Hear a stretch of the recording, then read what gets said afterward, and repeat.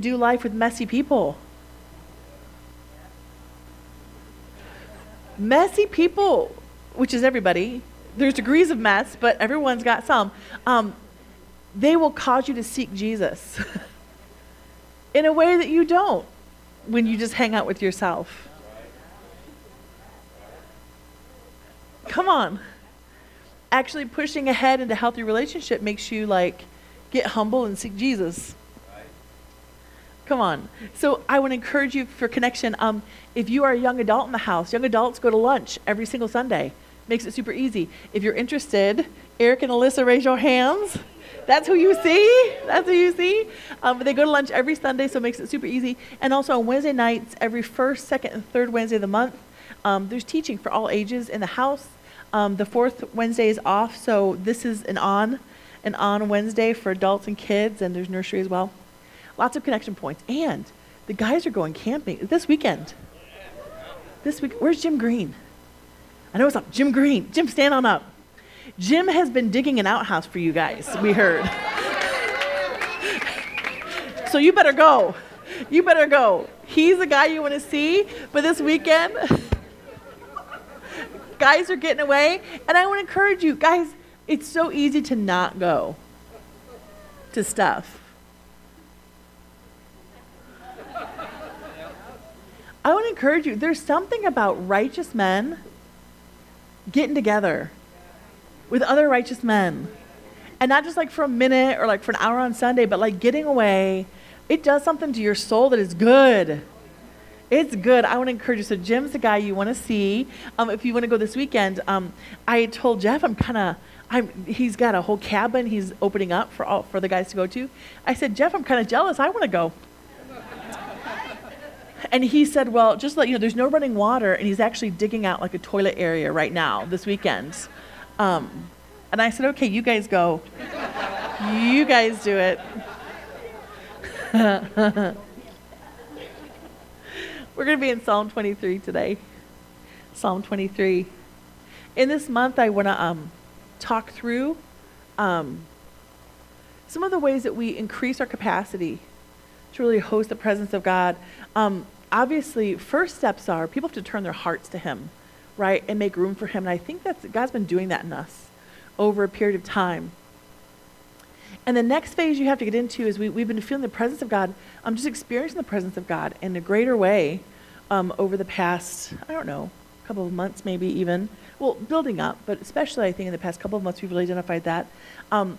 One mistake we can make as God's presence begins to come in a way that begins to feel like what people call revival. One mistake we can make is we can say it's all about what we do in the building. Maybe we need to sing songs this way, or maybe we need to do this, or we start to tinker with services thinking that's what brings the presence of God. That is not it. We could get out the old hymnal and sing hymns the entire time and experience the presence of God that we do if we sing Bethel songs. You know what I'm saying? People's hearts are positioned toward Him. It starts there. But then once you get to that point where you come hungry and our hearts are positioned, what happens in the house after that point has a lot more to do with what we do out there than how we do it in here, right? So the day of Pentecost, when the Holy Spirit falls, Jesus says, the Holy Spirit's going to baptize you in power to be witnesses. So wait for it to happen. On the day of Pentecost, that happens. The Holy Spirit, right, comes in power for them to be witnesses. And as soon as they have that major experience of God, what do? Yeah, they don't say, hey, same time next week. Let's plan for an hour longer because this is really good. That is not what they did. What happened? The presence of God comes on them, and what do? They go out and have to tell somebody about it. And as we give of what He gives us, and we partner with Him, our capacity for His presence increases because we actually need it to do the thing He intended it to do. That infilling of power to become witnesses, right? Are you with me? So I want to talk through in July ways we partner with Him outside this building. If you're the experience of God's presence is amazing, I want to experience more of it. Then I want to talk about how we increase our capacity for it, connected to what we do out there. getting filled in here. The mission of our church is to equip people to be and make disciples. If we're not equipping you to go out and do the thing that he put us on mission to do, I don't know what we're doing. Just comforting each other until he comes? Like, that is not the mission he gave us.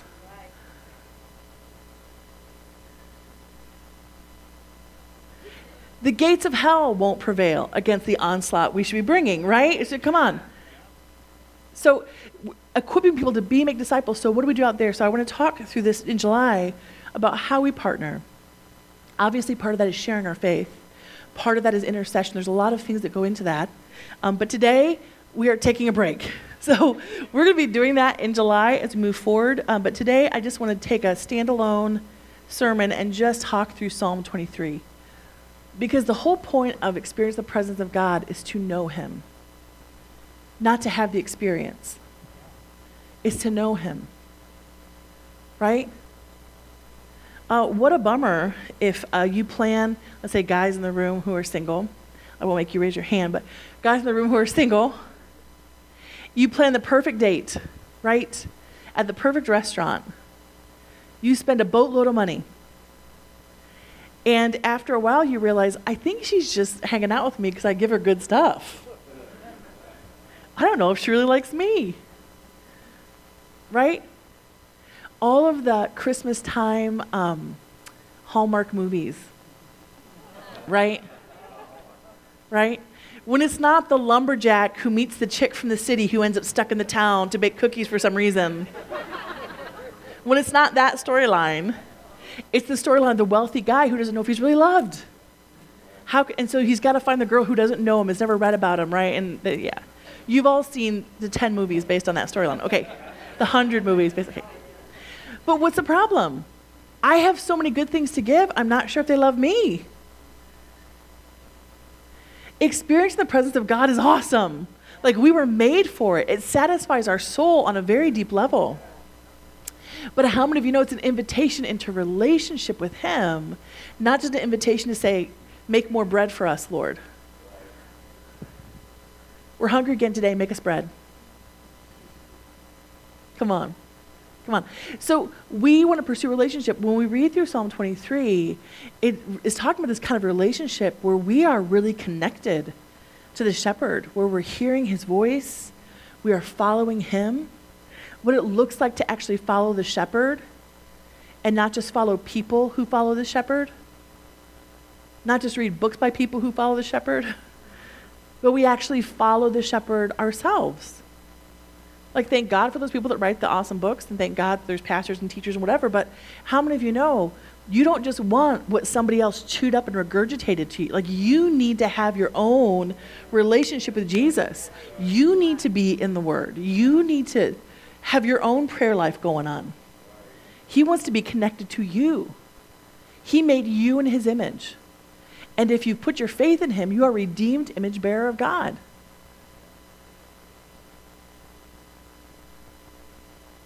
I don't know about you, but I think if you look at kids, they are made to want their parents' attention. They are made to want to be connected to their parents. Look at me, look at me, look at me, look at me, look at me. Look at me, look at me, look at me. Now I flipped all the way over. Look, look, look, look, look, look, look, look, look. Look how high I jumped. Look, look, look, look, look. Right? What? What? They want, look at, I can do something. I'm growing up. I'm becoming more like you. Can you see? Can I do it? Right? Am I as tall as you, Dad? Am I taller than you, Dad? Am I, right? When you recognize you are made in God's image, you are a child of God, you need to be connected to him. It's great there's other ways that encourage us to be connected to him, other people that encourage us, but you need to be connected. You need a shepherd. Yeah. Who knows you. I think a lot of folks get discontented in church because they keep looking for people to fill all their needs. Man, you got to be connected to the shepherd. He knows your needs. I was just talking to a friend a couple weeks ago. She doesn't live in the state. She's like, man, I found this church, but people just aren't super loving. I just wish they were more loving. And I was like, well, then you be love. I Like, I like that they do this, I like that, I like that, I like that, but they're just not super loving, warm. Well, then you be love. Get connected to the source of love and be love. You know what I'm saying? Come on. Get your needs met where it's meant to get met. Then you got something to give where you go. That was free. It's not even part of the sermon. It was just that was a freebie. Because my friend knows better. You know what I'm saying? Come on. Come on.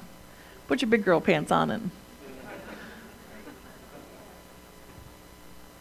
Now, I recognize that there's places that are less healthy, maybe whatever, but you get what I'm saying. Okay. We need to be connected to him. Psalm 23. I'm going to read through it, and then we're going to take just a minute to go through the sections. The Lord is my shepherd. I shall not want. He makes me to lie down in green pastures. He leads me beside the still waters. Oh, no. Too early. He restores my soul. He leads me in the paths of righteousness for his name's sake.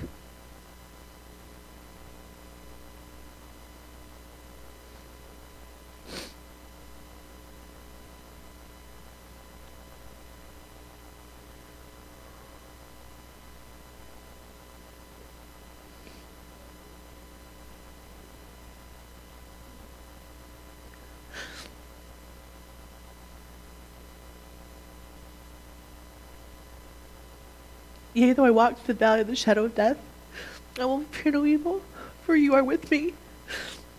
Your rod and your staff, they comfort me. Thanks, Mary.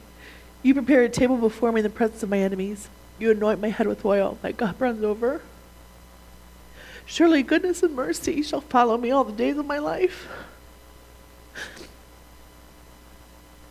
And I will dwell in the house of the Lord forever. Amen. Amen. Amen. So good. Whew. Okay. Okay, the Lord is my shepherd. If you think about, King David writes this. King David used to be a shepherd boy, right? He was the youngest in his family. That's usually who had the job. If your dad had sheep, you were the youngest, you got that job. Because it was a lowly job. It wasn't a job that had honor with it and great esteem. It was a lowly job, right? It wasn't, shepherds were often chased around. There's not a lot of green in Israel. So if there was good farmland, you didn't want sheep on it. You know, farmers would chase them away.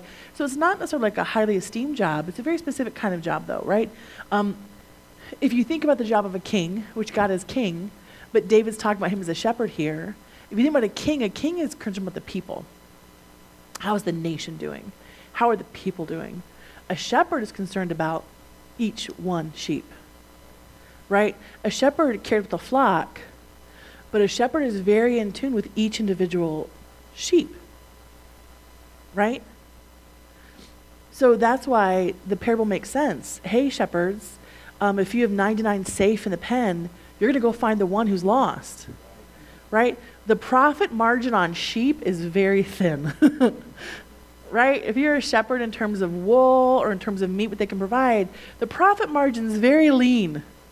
You can't afford to lose a sheep and make money as a shepherd. You with me? So shepherds had to be very concerned with each one. How are they doing? Are they sick? Are they well? They had to be very concerned with how thick their wool was getting. It had to get long enough so it could be sold, but not so long that it began to harm them, or right? They were very in tune with every single one of the sheep.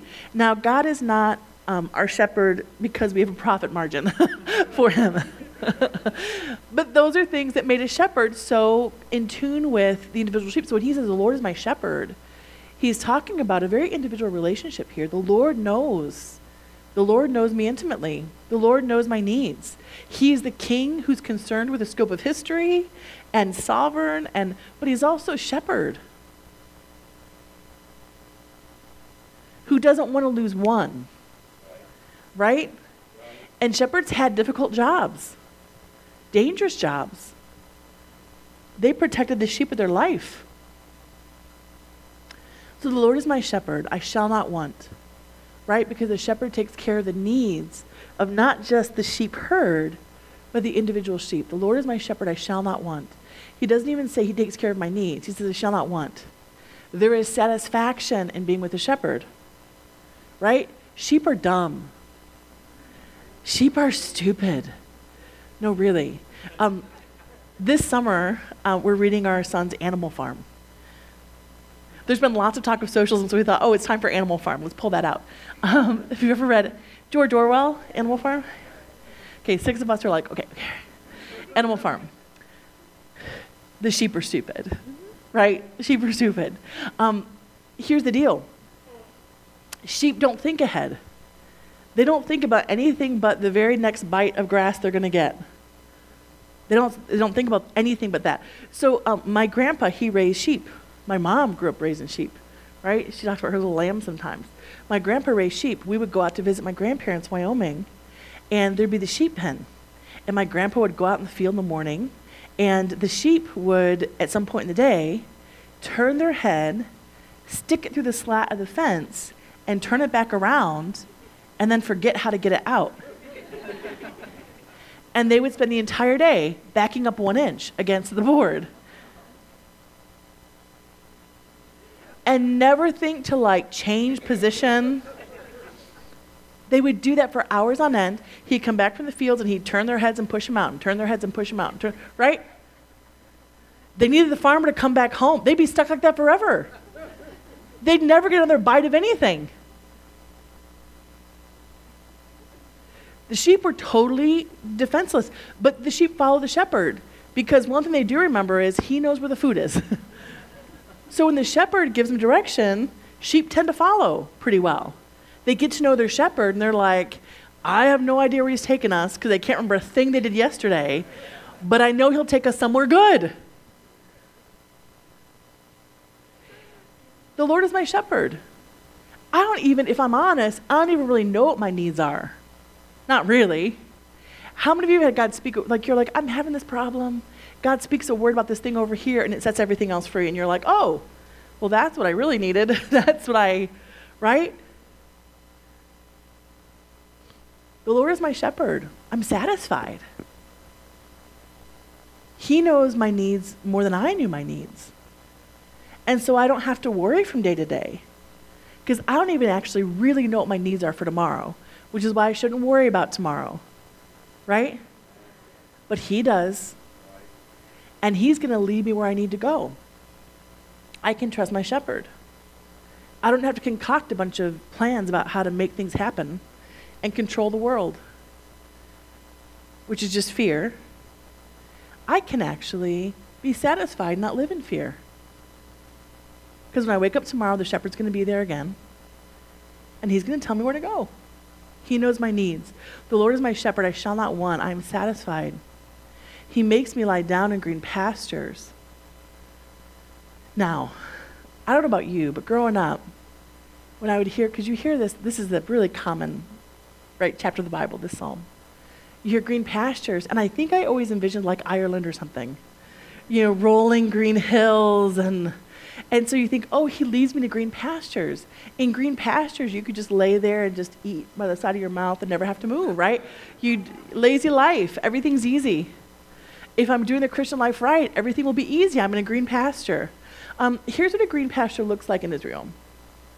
You that first picture? That's what a green pasture looks like in Israel. No joke. This is actually a green pasture. Yeah. It doesn't look like you envisioned, does it? So can you go to the next picture? This is why it's considered a green pasture. See that? I'm not joking. That is why it's considered a green pasture. Because green pastures, shepherds know that there are certain hills in Israel that have rock formations in a certain way. So the very little rain that they get is going to get trapped because the rocks are going to trap it. And also in the evening in Israel, there's a very humid wind that comes through most of the land. And so hills that have rocks trap that little bit of moisture.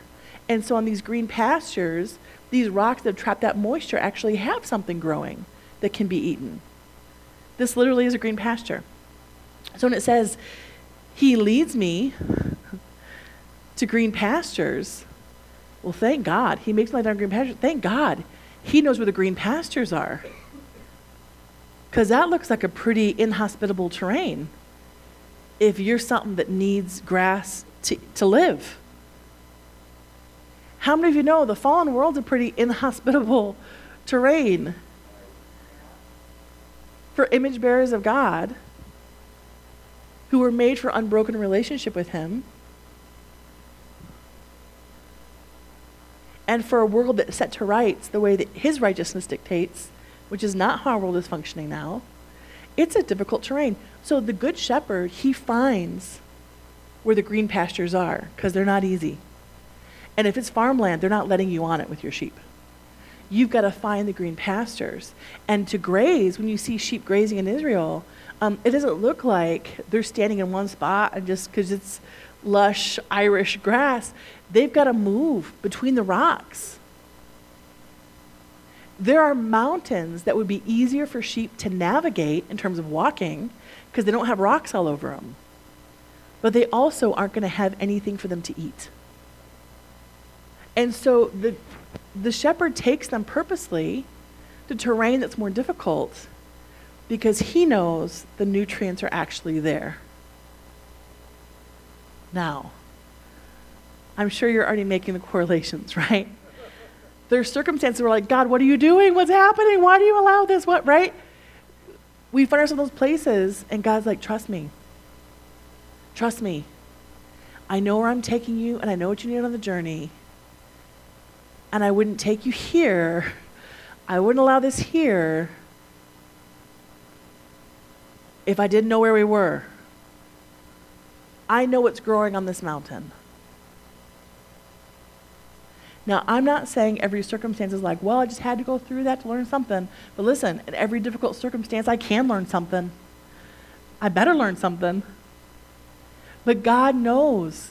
God knows the sheep are going to survive that mountain, and they're going to have the nutrients they need to make it to the next day.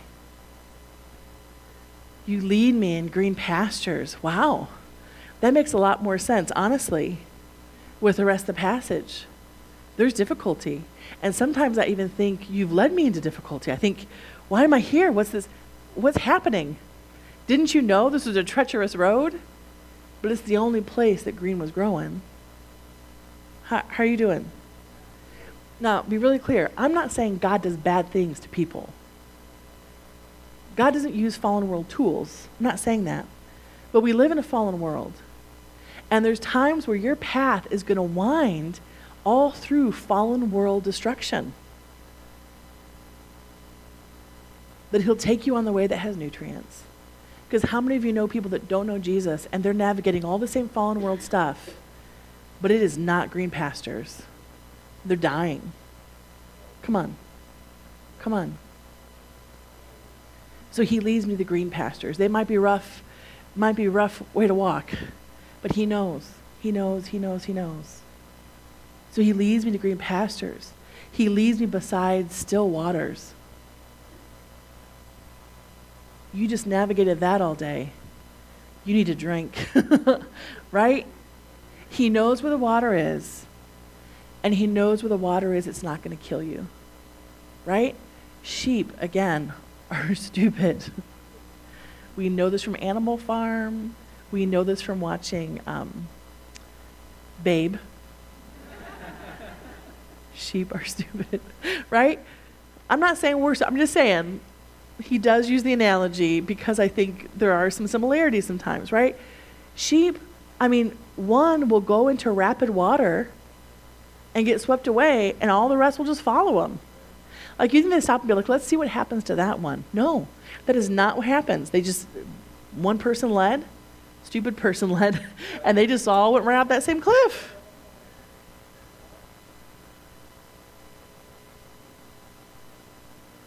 Here's the problem. If you're a sheep, you also have a lot of wool on your back, right? Water is your friend if your mouth is in it. Water is not your friend if your body's in it, right? A shepherd has to find still water that's not going to sweep the sheep in and drown them. How many of you know there are things in this life that say they'll satisfy you? And once you're in it, you're drowning, right? This is a really practical definition of sin. There's other ways to think about it too, but I love this one just because I think it helps us navigate it a little better. Sin is using an inappropriate thing to fulfill a genuine need. Right?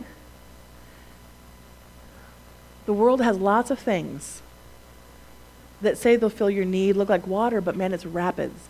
The good shepherd is going to lead you beside still waters.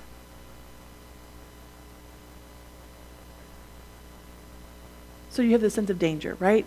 He's keeping us from danger. He's taking us to where we need to go, keeping us from danger. He restores my soul.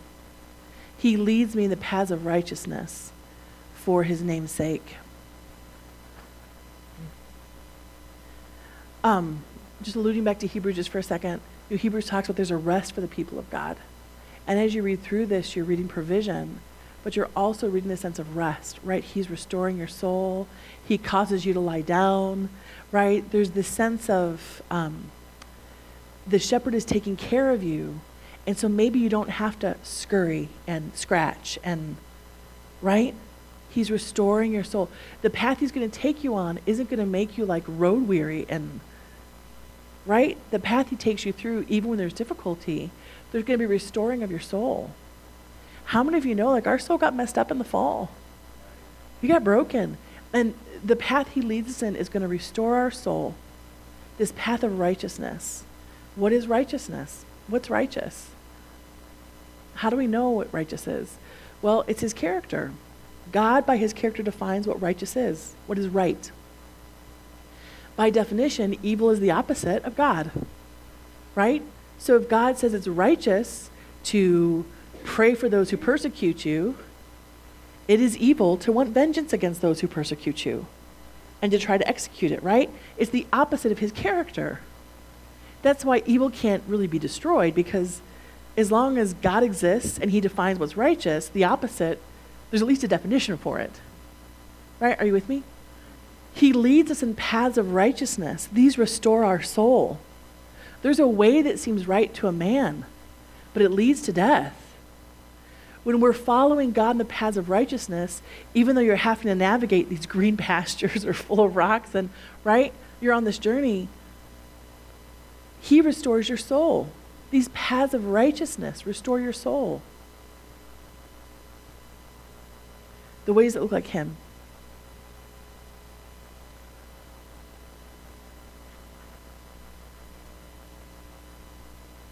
Yea, though I walk through the valley of the shadow of death, I will fear no evil, for you are with me. Your rod and your staff, they comfort me. Now, just really quick, and we won't have time really to go into it, but this psalm, there's it doubles up. I'm trying to think, there's a word for it. So it starts, the Lord is my shepherd. It will end with, I will dwell in the house of the Lord forever. And then in between, the first line after the Lord is my shepherd goes with the sixth line. And the second line goes with the third line, right? It doubles up. So when we look at, yea, though I walk through the valley of the shadow of death, I will fear no evil, for you are with me, your rod and your staff, they comfort me. This couples up with, like 2 and 4 go together. So beside still waters, the sense of danger, right?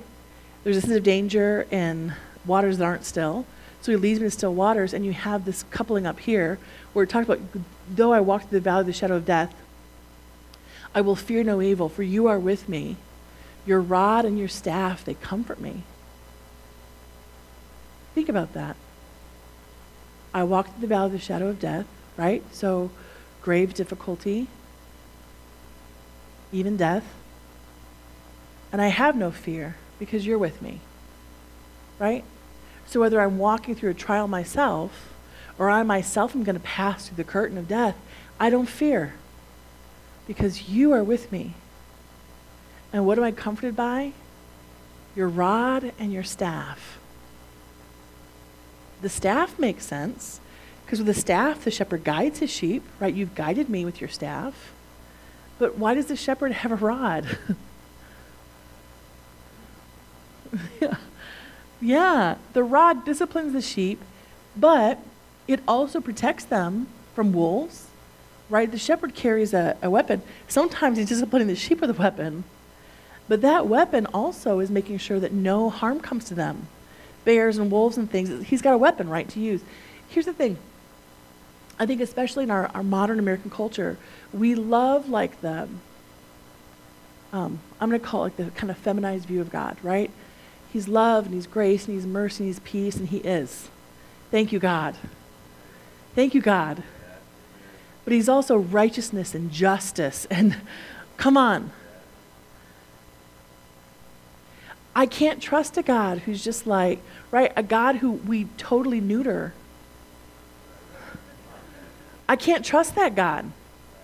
I'm going to have to fend for myself if that's who God is. The fact that he has a rod, the fact that he says, you don't take vengeance because I'm going to. Oh, I can leave it with him because he's going to settle it in the end. Right? The fact that he's got a righteousness and there's a judgment, right, against unrighteousness, that gives me hope.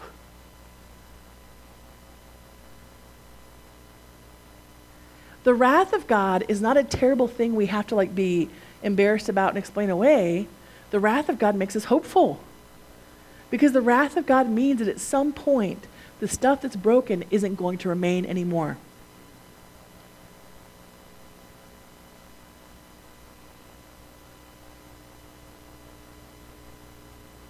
There's a reason why we call 911 when someone breaks in our house. Well, no, some of you don't. Some of you are like locked and loaded. Got it. Don't need the phone. Do not need the phone. We're in Jackson, right? Some of us, we have it handled. But let's say you lived in New York City or Chicago, right? You got to call 911 because they took your guns away. So you got to call 911. Why do you call 911? Because somebody with a gun is going to come through my door and make the situation right. That's why you call 911.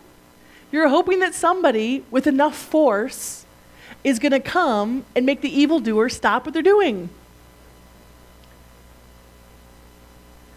If I lived in England, I'd be less inclined to call 911. They're going to show up with harsh language. I don't know. That may not help. I want the person who's the enforcer to have the power to enforce righteousness.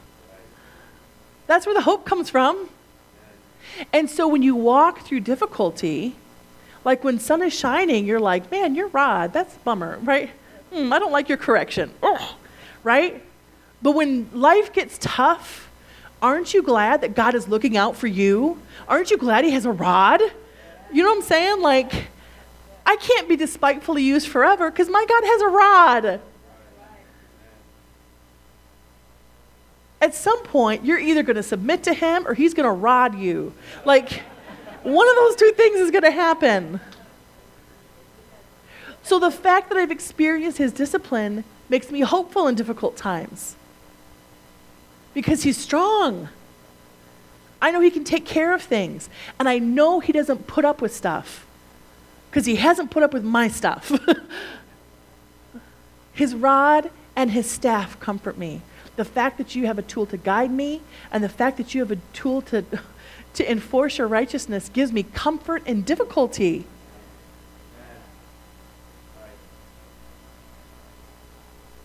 You prepare a table before me in the presence of my enemies.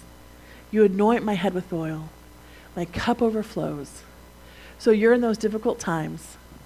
And maybe your difficult times don't involve people, but most difficult times involve people. Messiness of people.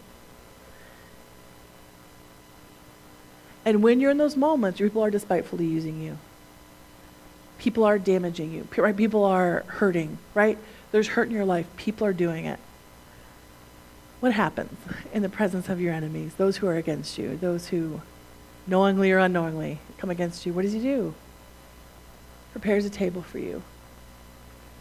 That satisfaction, the leading beside still waters and in the green pastures, in the presence of your enemies, when life gets really tough and people are after you, and King David knows this very well. He's not saying, devise a really good plan. He says, stop, be still, I'll prepare the feast. Don't worry about navigating that hill right now. Don't worry about, I'm going to prepare a feast for you. And I'm going to do it in front of those who would take you down. I'm going to make them watch you at peace, eating and satisfied. I don't know if you need to have vengeance in your heart when God's saying things like that, right? I can trust you. In the presence of your enemies, I'm going to feed you. I'm going to prepare a feast. I'm going to anoint your head with oil. Your cup's going to overflow. When they would anoint priests in the Old Testament, they would take oil, which was a symbol of the Holy Spirit, and they'd pour it over their head. It would drench them, completely drench them. And it was this sign this person is set apart. They are chosen. They have the favor of God, right? They are a priest before the Lord. He says, I'm going to prepare a feast before you, and then in front of your enemies, anoint you. They're going to see you have the favor of God on your life, right? And the human part of us, the part that's maybe not totally fixed yet, and in the image of God is like, yeah, take that, enemies. Ha! But he's so good. Part of the reason why he's doing that is so your enemies can see the goodness of God. And they might come to the table too. Come on. He's really good. He's really good. And when your enemies come against you, which he sees as coming against him, right? You're his. And they see how he provides for you in the difficulty, even the difficulty they're making. Guess what? They might just call out to him too. And that would be awesome. That would be awesome. So we keep our heart right? Because if he says, hey, scoot over, make room at the table, this one wants in, that should be my heart too. Right? That should be my heart. I've told this story, so I'm not going to tell it in detail, but my husband, where he used to work, it was a really good job for like 10 years, and then he got a new boss. And this new boss was, quite a bit younger. We're not old. This boss was quite a bit younger. Really smart guy, but he had a lot of issues. Like, basically a sociopath, and I'm not joking. A lot of issues. And he would say, he liked to hire, like, brand new guys because he could scare them. And it got to the point at Mitch's job where people were not going home. They were sleeping there overnight to get more work done. Like, what was the most hours one guy worked? They were, like, competing for how many? 120, I think, was the record. But he was just all the fallen world tools, guilt, shame, fear, and my husband's like, yeah, this isn't right. You know, when you're old enough to know, like, this is not how things should go.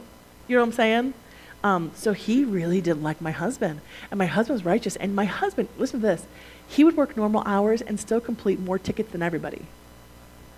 That's the favor of God. I'm sorry, that's the favor of God. He wasn't sleeping under his desk.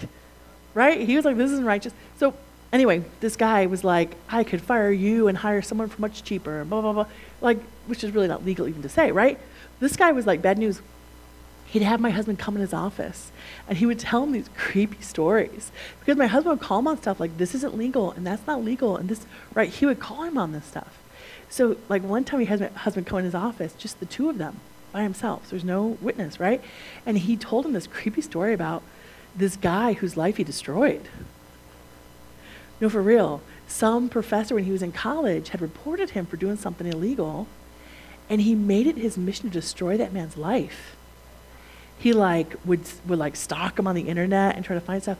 He ended up making these reports to the university, and the guy had to come before a committee, and the university just kind of like, they're protecting their back, right? So they let the guy go.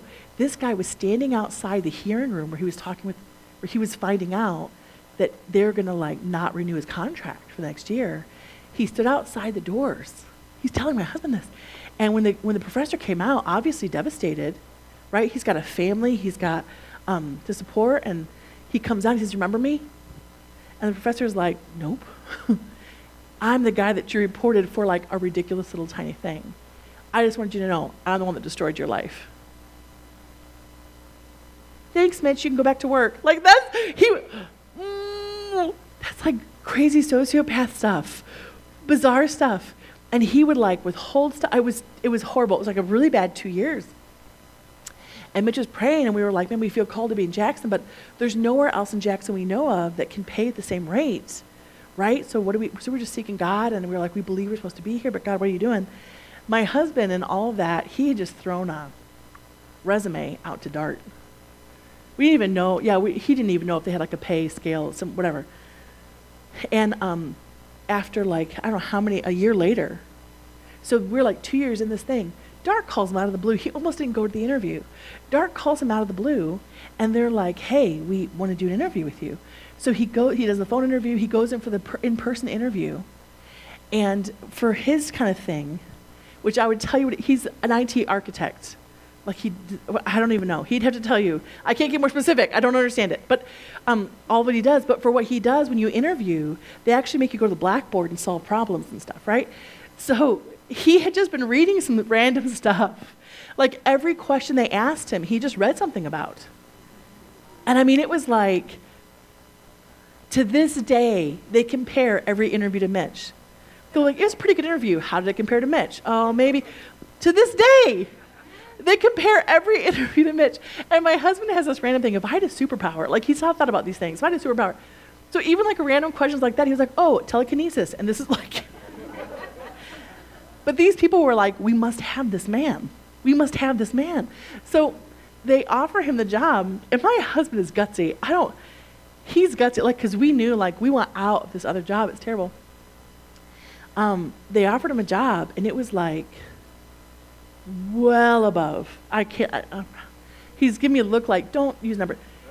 Of course I won't use numbers. I was going to use a percentage. I won't. It was well above the pay scale. And we didn't even know that was anywhere in the area. And then my husband said, actually, could I get an extra week of vacation? And I don't know, it was like a percentage more.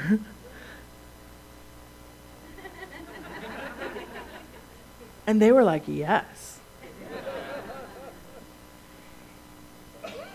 Okay, let me just put it this way. He would have had to work for the other company 10 more years just to get like cost of living increases to get him where he was. But I mean, it was crazy. It was absolute insanity. And you know what? When you're following the shepherd and you're hearing his voice and you're satisfied, you don't get scared like, I'll just take whatever offer I get. He was like, I feel like God's telling me to ask for more. So he did. And he got it. But you know what I'm saying? Like, when you're like, the shepherd's good and I'm hearing his voice, here's what he's saying. Right? And you're not just like trying to control. All of a sudden, you can do what he tells you to do. And man, the pastures we would have found for ourselves are nothing compared to the pastures he will find for us. Nothing. So, at that job, my husband was doing things nobody else knew how to do. And he went into his boss and said, hey, I found another job. I'm giving my 2 weeks notice. And what typically happened, because of all the regulations, the federal regulations surrounding what he used to do, what happens for IT people is immediately they call security and they walk you out because you know things that could like destroy grids and things, right? And they change all your passwords. His boss, who had been such a, right, so controlling and so like, trying to be this big bad guy, his boss became a child. And he was like shaking in his boots. He said, wait right here. His boss ran down the hallway. He didn't walk fast. He ran down the hallway to the boss's boss and said, we've got a problem. And Mitch was like, if I just left today, which I could, they'd be in big trouble. Like if I wanted to really mess them over for what they've done, I totally could. And so they all came back and they're saying, well, could you work an extra this? Could you do this? Could you do that? And my husband, because he's righteous, he was to show them the feast of God isn't just for him, it's for everybody. You can come to the feast too. He, knowing he was going to quit, did documentation for every single thing they would need and said, I'll stay and I'll walk people through it. Here's all the documentation you need. But the things you didn't even know you needed. Come on. And that guy who had been so evil to my husband, I mean, he loved him. He loved him and he knew he was a believer. He knew he was a righteous guy. And this guy needs Jesus so bad. He just got so much pain in his life. But I'm telling you what, he saw a revelation of the goodness of God. Because this is how an honorable man who serves the Lord acts. Because he thought for sure Mitch was going to stick it to him because he'd been so evil. But you get what I'm saying? In the presence of your enemies, he's going to prepare a table. This guy trying to take him down, I mean, he got a job offer for more than that guy was making. Do you know what I'm saying? Like, he will prepare a table for you in the presence of your enemies. And then our heart should be, God, let my enemies see how good you are and how good your favor is, that they want to seat at the table too. Right? Surely goodness and mercy will follow me all the days of my life. I'm not having to chase it down. I'm not saying where's goodness and mercy? Where do I find it? How do I chase it? Goodness and mercy are chasing me all the days of my life when I'm following him. When I'm walking behind him in his footsteps, goodness and mercy are hunting me down. And then I will dwell in the house of the Lord forever. Forever and ever, as we experience God's presence. As we experience his presence, don't let it just be an experience. Let it strengthen your connection. I need to be connected to you. I need to hear your voice. I need to know your word. I need to be fostering these experiences in my own home, right? In my own prayer time, I need to abide. I need your presence. I can foster worship in my home. I don't have to wait till Sunday to get it. I need a relationship with you. Because when you follow the shepherd, this is what it looks like. He's good. We live in a fallen world. There will be difficulty, but he is good and his ways are good. And he will take care of you. He will take care of you. Would you stand? Worship team, would you come on up? Prayer team, if you come on up. God is so good. God is so good. And he's inviting us. Come in deeper. Come in further. Trust me. Trust me. Trust me. All the plans we make, trying to control all of our circumstances, they don't work. Trust him. Do what he says. He's good. He's good. He's good. He's good. He's good. We're going to take some time now just to worship and respond to the word. And there's folks who can pray with you. There's folks who are here in front who will be here on each side.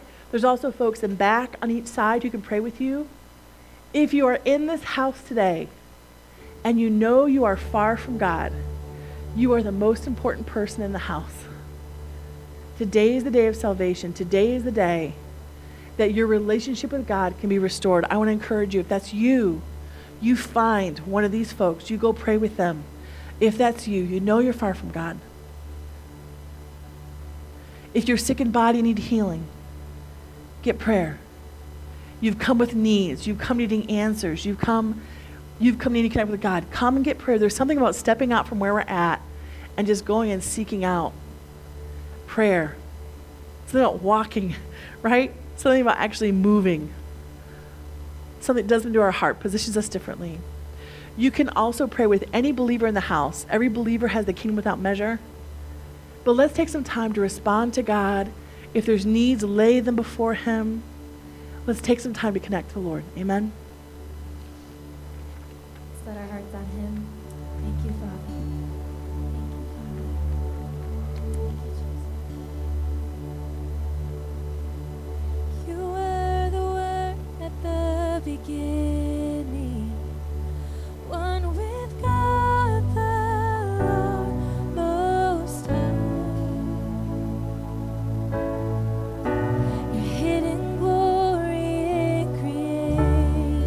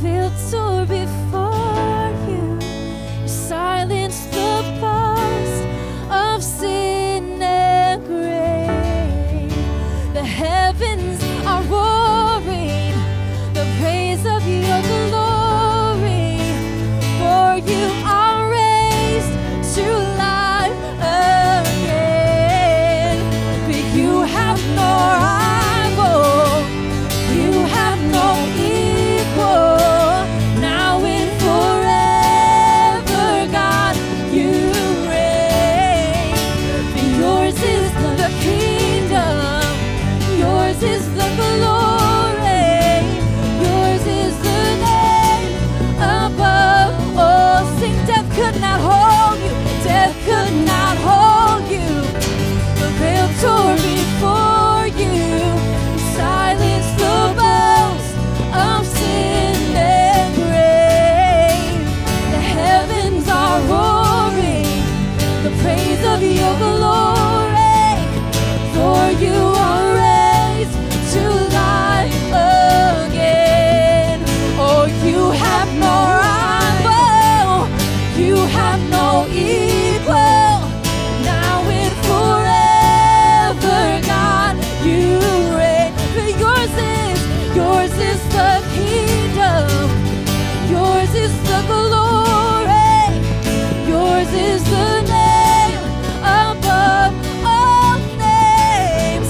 What a powerful name it is, what a powerful name it is, the name of Jesus Christ. Oh, he's my King, what a powerful name it is. Oh, nothing can stand against. What a powerful name it is, the name of Jesus. Oh, death could not hold you, the veil tore before you. You silenced the boast of sin and grave. The heavens are roaring the praise of your glory, for you are raised to life again. You have no rival, you have no equal. Now and forever, God, you reign. For yours is the kingdom, for yours is the glory, yours is the name above all names. What a powerful name it is, what a powerful name it is, the name of Jesus Christ, my King. What a powerful name it is, nothing can stand against. What a powerful name it is, the name of Jesus. What a powerful name it is, the name of Jesus. What a powerful name it is, the name of Jesus. Oh, love you, praise your name. You're the name above all names. Oh, we worship you, Lord. Oh, we worship you, Lord. Oh, we praise you, Jesus. Will you come and have your way? Come have your way in our hearts, Jesus. Come have your way in our hearts. Yeah. Thank you, God. Thank you, God. Thank you, Jesus. Thank you, Jesus. Thank you, God. Would we just sing this together? Nothing but the blood. We sing. Oh, what can wash away my sin? Nothing but the blood of Jesus. What can make me whole again? Nothing but the blood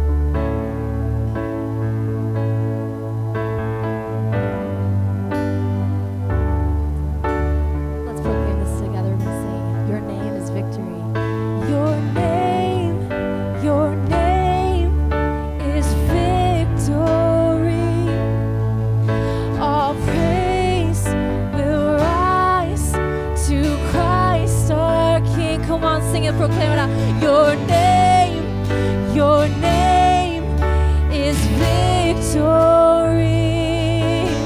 All praise will rise to Christ our King. Come on, sing it out. Your name, your name, your name is victory. All praise will rise to Christ our. Come on, sing it out. Your name, your name, your name is victory.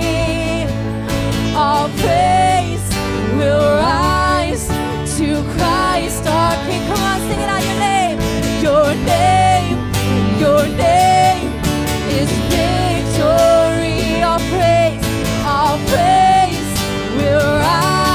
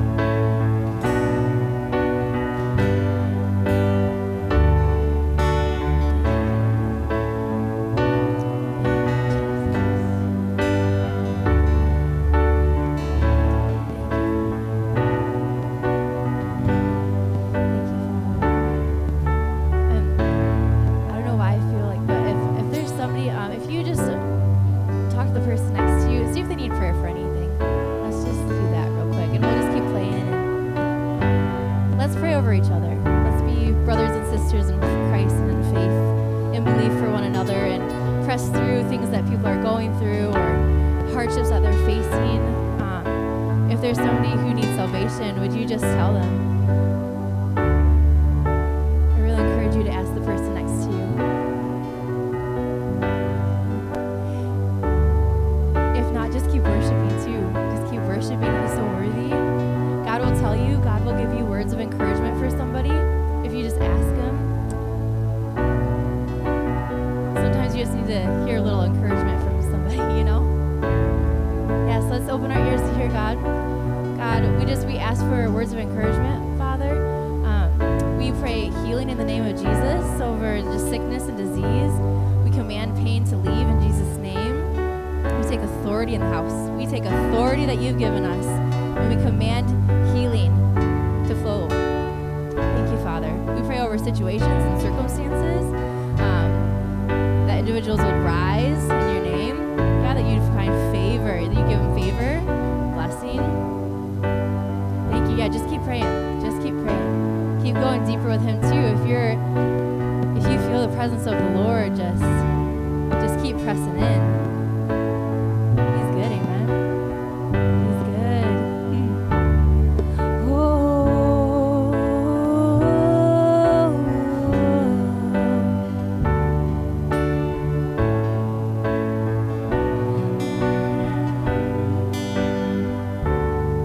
By your Spirit we will rise. By your Spirit we will rise. Oh, rise up on wings like eagles. You are making us new. You are making us new.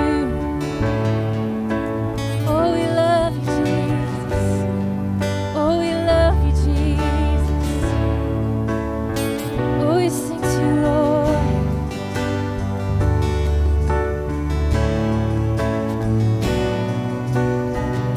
Have your way. Pour out your Spirit. More of you, more of you, more of you, Lord.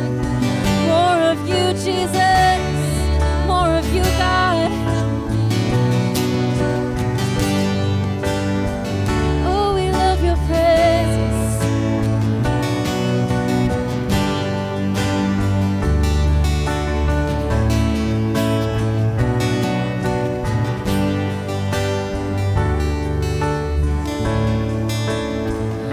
Sing by your Spirit. By your Spirit I will rise from the ashes of defeat. The resurrected King is resurrecting me. In your name I come alive to declare your victory. The resurrected King is resurrecting me. By your Spirit I will rise from the ashes of defeat. The resurrected King is resurrecting me. In your name I come alive to declare your victory. The resurrected King is resurrecting me. Is resurrecting me. We sing your name. Your name, your name is victory. All praise will rise to Christ our King. Oh, your name, your name, your name is victory. All praise will rise to Christ our King. Oh, your name, your name, your name is victory. All praise will rise to Christ our King. Your name